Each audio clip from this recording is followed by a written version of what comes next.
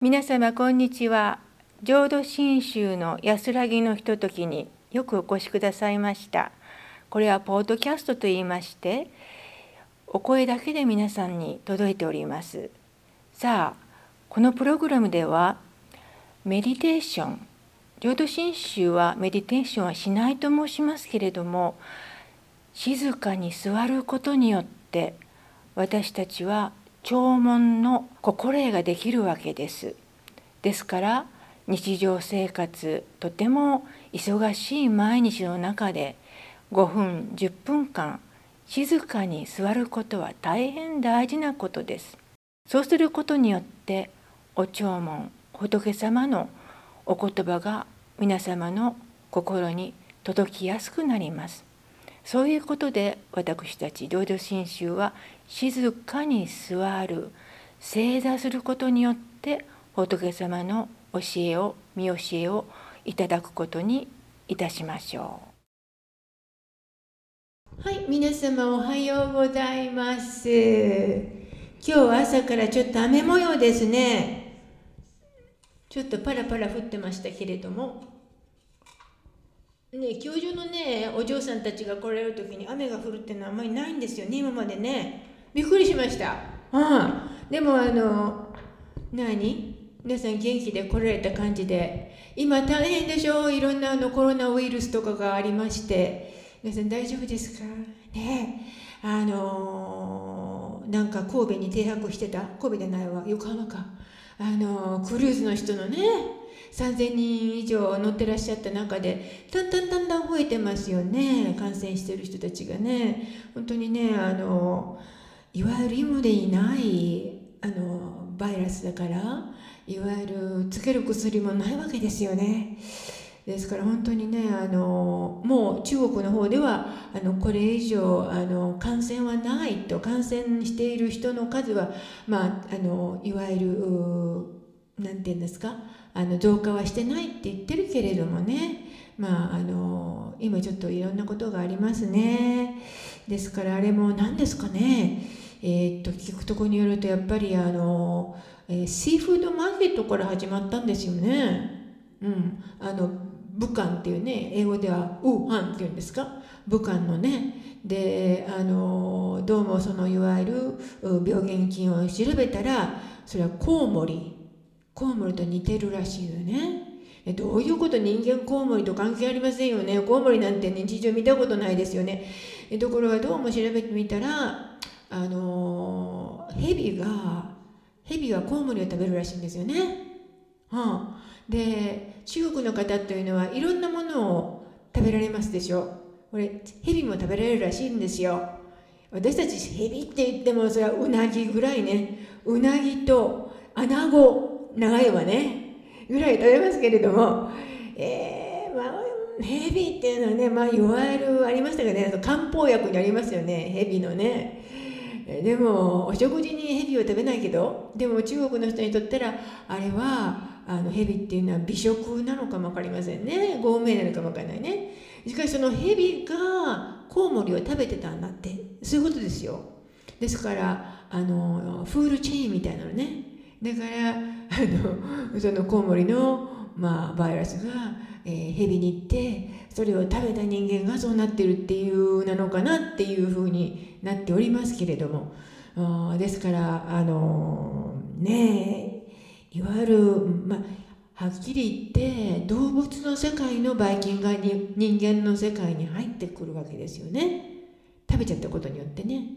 ですから治す、いわゆる意味もないし、抵抗力をつけるそういうお薬もないし、ただ収まっていくのをね待つしかないと思いますけれどもね、そういうことがね、いろんなことがあります世の中ね。ですから本当に今海外に行くのも今大変じゃないですか。今も日本の方に中国から入ってくる人たちは制限されてますよね。だからなんか昨日の日本のニュースによりますと、京都は観光の土地じゃないですか。でも今「き年です」って行ったらいいですよ、誰もいませんって書いてましたね。いつもいっぱいなところが中国や、韓国とかいうお隣の国からの観光客がもう少なくなってるっていうことね。だからオリンピックも始まるしね、大変なことになってますね。とにかくこの伝染病っていいますか、コロナウイルスが収まることを、待っておりますけれども、っていうので今日はですね、皆さんのお家にも、BCA の法輪は届きました？届きました？今回ちょっと私の記事も載っけてたんですけれども、今回その総長のコラムをですね用意してきました。総長のコラムを読みましょう。もうそろそろ届いの？なかなかね、地域によって届くとすぐに届かないところがある。足りました。総長コラム。今総長さん誰かというと、梅津総長ですね。で、梅津総長の任期はもう3月末で切れます。で、4月1日から私たちの原田先生が総長に行かれるわけです。はい。ですから原田先生はここの華僑市ではなくなるわけです。その代わり私とターナー先生で、またエレン先生もられますけれども、やっていくということになりました。でもちろんね、こちらの方にお家がありますから、原田先生も時々顔を出されると思いますけれども、おそらく総長職は大変な仕事ですから、わざわざ OCBC に戻ってどうのこうのということはできないと思います。ですから、仕事の量もこれから増えていきますし、また私たちはビスタを抱えてますから、ビスタもあるんですよね。ですからフル回転でやっていかなきゃならないと思ってますけれども、でこの梅津総長がね、この間ね、ご存知藤井道栄先生という方がね往生されたんですよ。藤井先生はデンバーでしたね。長いことデンバーにおられて、そして最近ねアラミダに来られたんですね。で、まだ69歳だと思いますよ。ところがお母様がもう100近いお母様が日本におられて、でお母様を訪ねに日本に行かれたんですよ。ところがホテルで亡くなられたんですね、藤井先生が急に。でいわゆるホテルでお一人だったので、誰もいなかったわけです。でホテルの人がおそらくお掃除の人かな、入ってきて、そういう状態だったので、見つかったということになってますけれども、ですから梅津先生はこの藤井先生のことを書いていらっしゃいます。私と同じ年の藤井道栄先生が去る12月11日に訪日中に急に亡くなられました。その知らせを受けた時は本当に驚き、今でもまだ信じられない思いです。40数年前に日本から開教師として来られ、長きにわたり日夜宣布活動をしていた彼がいなくなり、本当に寂しくなりました。藤井家の皆様に心よりお悔やみ申し上げます。ところで、その彼の日本語の法話がたまたま同じ月の法話に掲載されていました。そうですね、先月の法話はこの藤井先生のお話が載ってました。そのタイトルが死後の生とはでした。これも不思議な縁であると思い、このメッセージを書かせていただいています。そういうことですね。死後のことを書いてらっしゃったんですね。彼はっていうのは、藤井先生はよく勉強していて、会うといつも仏法についての熱いやり取りをしたものです。その彼がこの法話の中で親鸞上人のお言葉を聞かれ、次のような意味のことを書かれています。今私たちはいろいろな生き死にを繰り返し、因縁により人によって生まれてきています。そして人間として生まれて初めて迷いの世界から悟りの世界への道を開くことができるのです。その道というのが我が名を唱えて我が国に来たれというものです。感謝の思いを持って来いとも、いろいろなことを覚えて来いともおっしゃっておられないのです。私たちの思いは全く当てになるものではありません。そのまま念仏申して来いという声を聞かせていただき、念仏申して迷いの世界から光の世界へと転じさせていただくのですと。そして法話の最後には、仏法を聴聞せぬことはこの世で一番恐ろしいことのように思っていると締めくくっています。これが藤井先生から私たちへの最後のメッセージとなったのです。ところが2月14日はお釈迦様が大涅槃に入られた日です。お釈迦様も最後にお弟子の一人に自分で自分の命の大事な問題を解決しなければなりませんとお諭しくださいました。そのためには誠の教えを光としなければなりませんともおっしゃいました。藤井先生が恐ろしいことと言っておられるのは、自分の思いを中心にとした生き方ではないでしょうか。常に自分が正しくて人が間違っている。自分はこれだけのことをしたのだからいいところへ行けるのではないか。これだけ学んだのから人より優れているとか。これらすべての迷いの中での心の動きしかありません。そのような私たちに、私たちの迷いの姿を知らせようとする働きがあるのです。それがお釈迦様がいわゆる光ということではないでしょうか。その光は私たちの迷いの世界を包んで、誠の世界から至り届いているのです。私たちは南無阿弥陀仏という呼び声となった光のお心を聞かせていただけなければなりません。藤井先生が言われるように、私たちは迷いの中にいるからこそ光の世界からの呼び声を聞かせていただき、それを喜ばせていただくことができます。そして共に光の世界への歩みをさせていただくことができるのであります。仏様は願いそのものです。仏様はお働きです。仏様は私たちの唱える南無阿弥陀仏そのものです。南無阿弥陀仏の中にお釈迦様も親鸞様も藤井先生もいらっしゃいます。私たちも思い通りにならない人生を縁として人生を文法の道場とさせていただきたいものです。繰り返します。仏法を聴聞せぬことはこの世で一番恐ろしいことのように思っているというふうに、藤井先生のね最後の法話になったわけですよね。本当に私ももう先生が強情されたと聞いてびっくりしました。若いですよ、69ぐらい、まだ70に、なってらっしゃらないの。だからまだ引退は聞いてなかったんですよね。でもわからないですね。何かあったんでしょうね、急にね。だから言いますよね。私たちの一寸先は闇っていうよね。わかんないっていうことですね。おそらくきっとね、年老いたお母さんがおられるからね、会いに行こうと思って日本に置かれたと思いますよ。確かどこの方ですかね。東北だったと思う。長野かな、新潟かな、なんかそんな思います。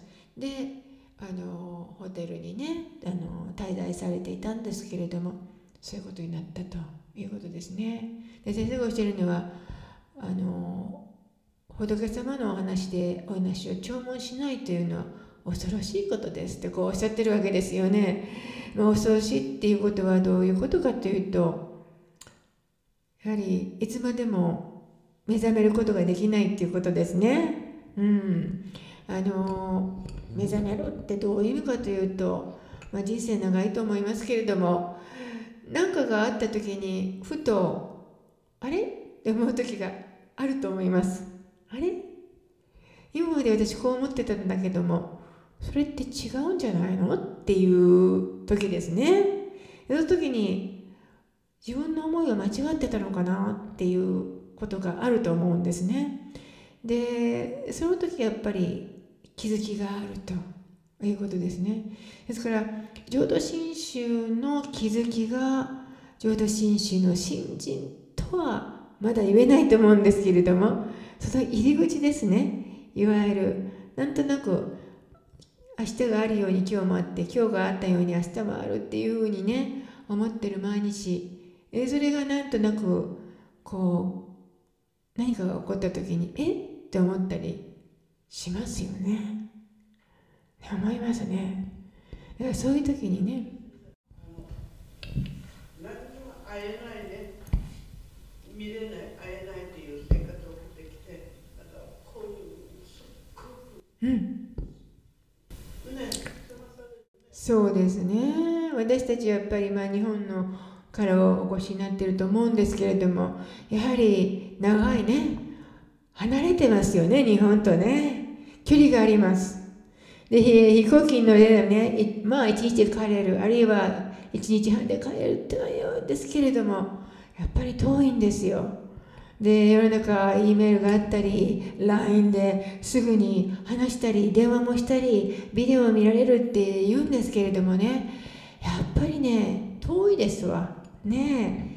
でやっぱりそういう自分の、ね、お父様お母様が年々とお年を召されていくとね、やっぱりずっといてあげたいなって思う気もあると思うんですよね。しかしやっぱりいろんな事情でこちらの方に戻ってこなければならないということですね。ですからそういう思いですね。いいえ、とてもいいお話です。ね、ですからそれをね私はね自分を責めない方がいいと思いますよ。それはもうこれはそういうことだからね、お父さんお母さんあるいはが思ってらっしゃるのは親の思いっていうのはそうですよね。自分の子供に迷惑かけたくない、あなたの幸せな道を生きなさいとこうやって言ってくださってるわけですわね。ですからそれをいただくしかないと思いますね。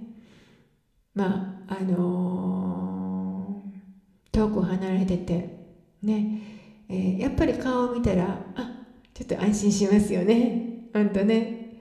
でも私にも一人おじがおりますけれどもね、京都に戻るとおじのところに行って、80をもう越してますけれども、でも元気にいてくれてます。でこの頃ねようやくスマホを使うことができるようになってねでね、私 LINE 見たらねおじさんから入ってるわけですよ。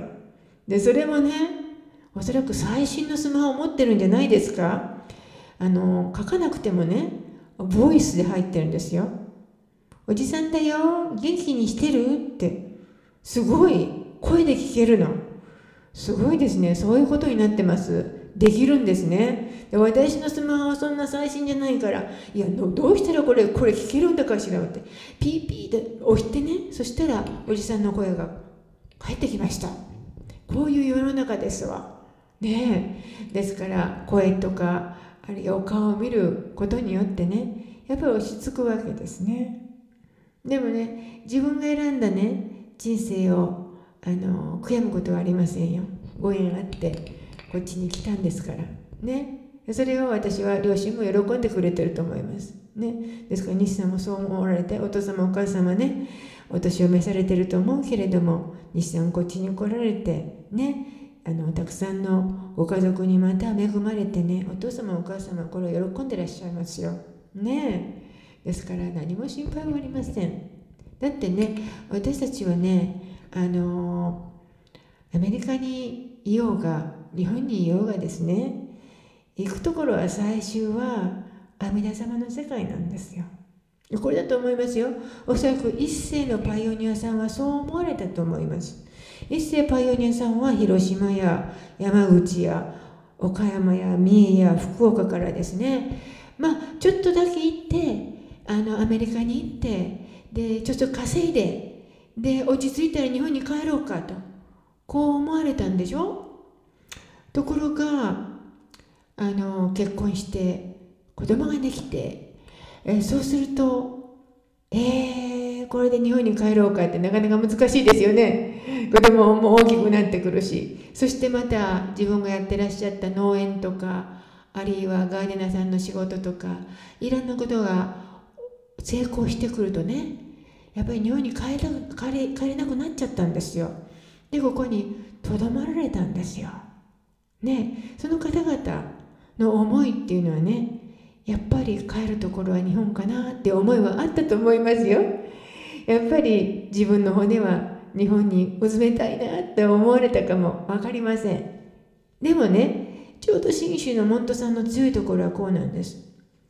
日本で死のうが、アメリカで死のうが、ハワイで死のうが、そんなこと関係ないね。行くところは全部阿弥陀様の浄土だから、こうなんです。これがね、信州のモントさんの強いところですね。アメリカで私が最後を終えたとしても、それはそれでいいんだとね。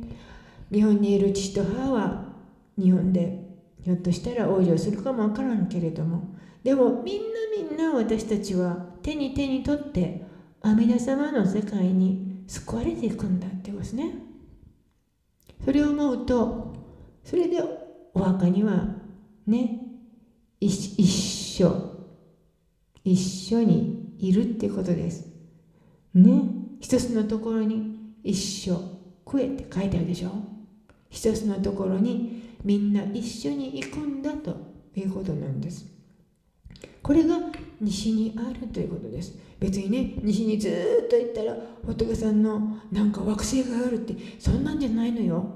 いわゆる皆さんの気持ちを一つにするために西の世界だ、浄土の世界だってこういうことです。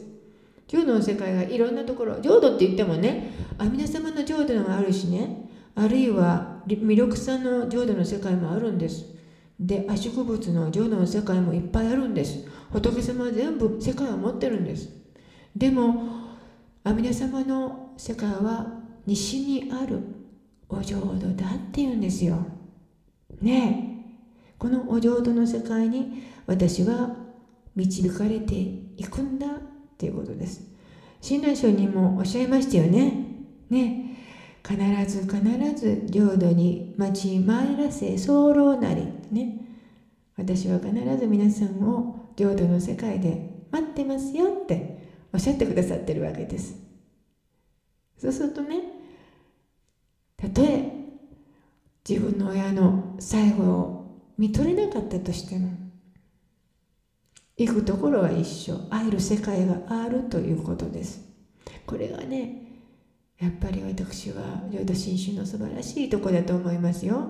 ね、西の世界は何でかというとね、西という字はですね、鳥がね、戻っていく方角なのね。だから日が東から差して太陽は西に沈むでしょ。で夕方になったら、今この頃、時々なんか鳥がバーッと西の方にこう戻っていくわけですよ。でその世界であるということですね。だから一日ずっと終わって西に沈んでいくということね。時々ね見たらね、夕焼けがすっごい綺麗なサンセットがあります。ピンク色してる、ブルーのねピンク色、あれを見るとね、阿弥陀様の世界はこういう世界なんだなってね、そういうことです。素晴らしいね。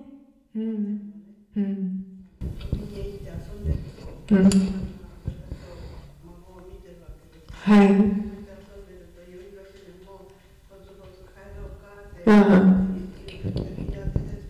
そうそう。で、そうね。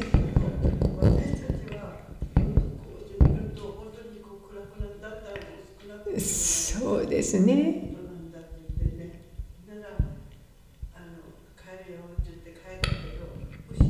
から帰る。あ、そうですか。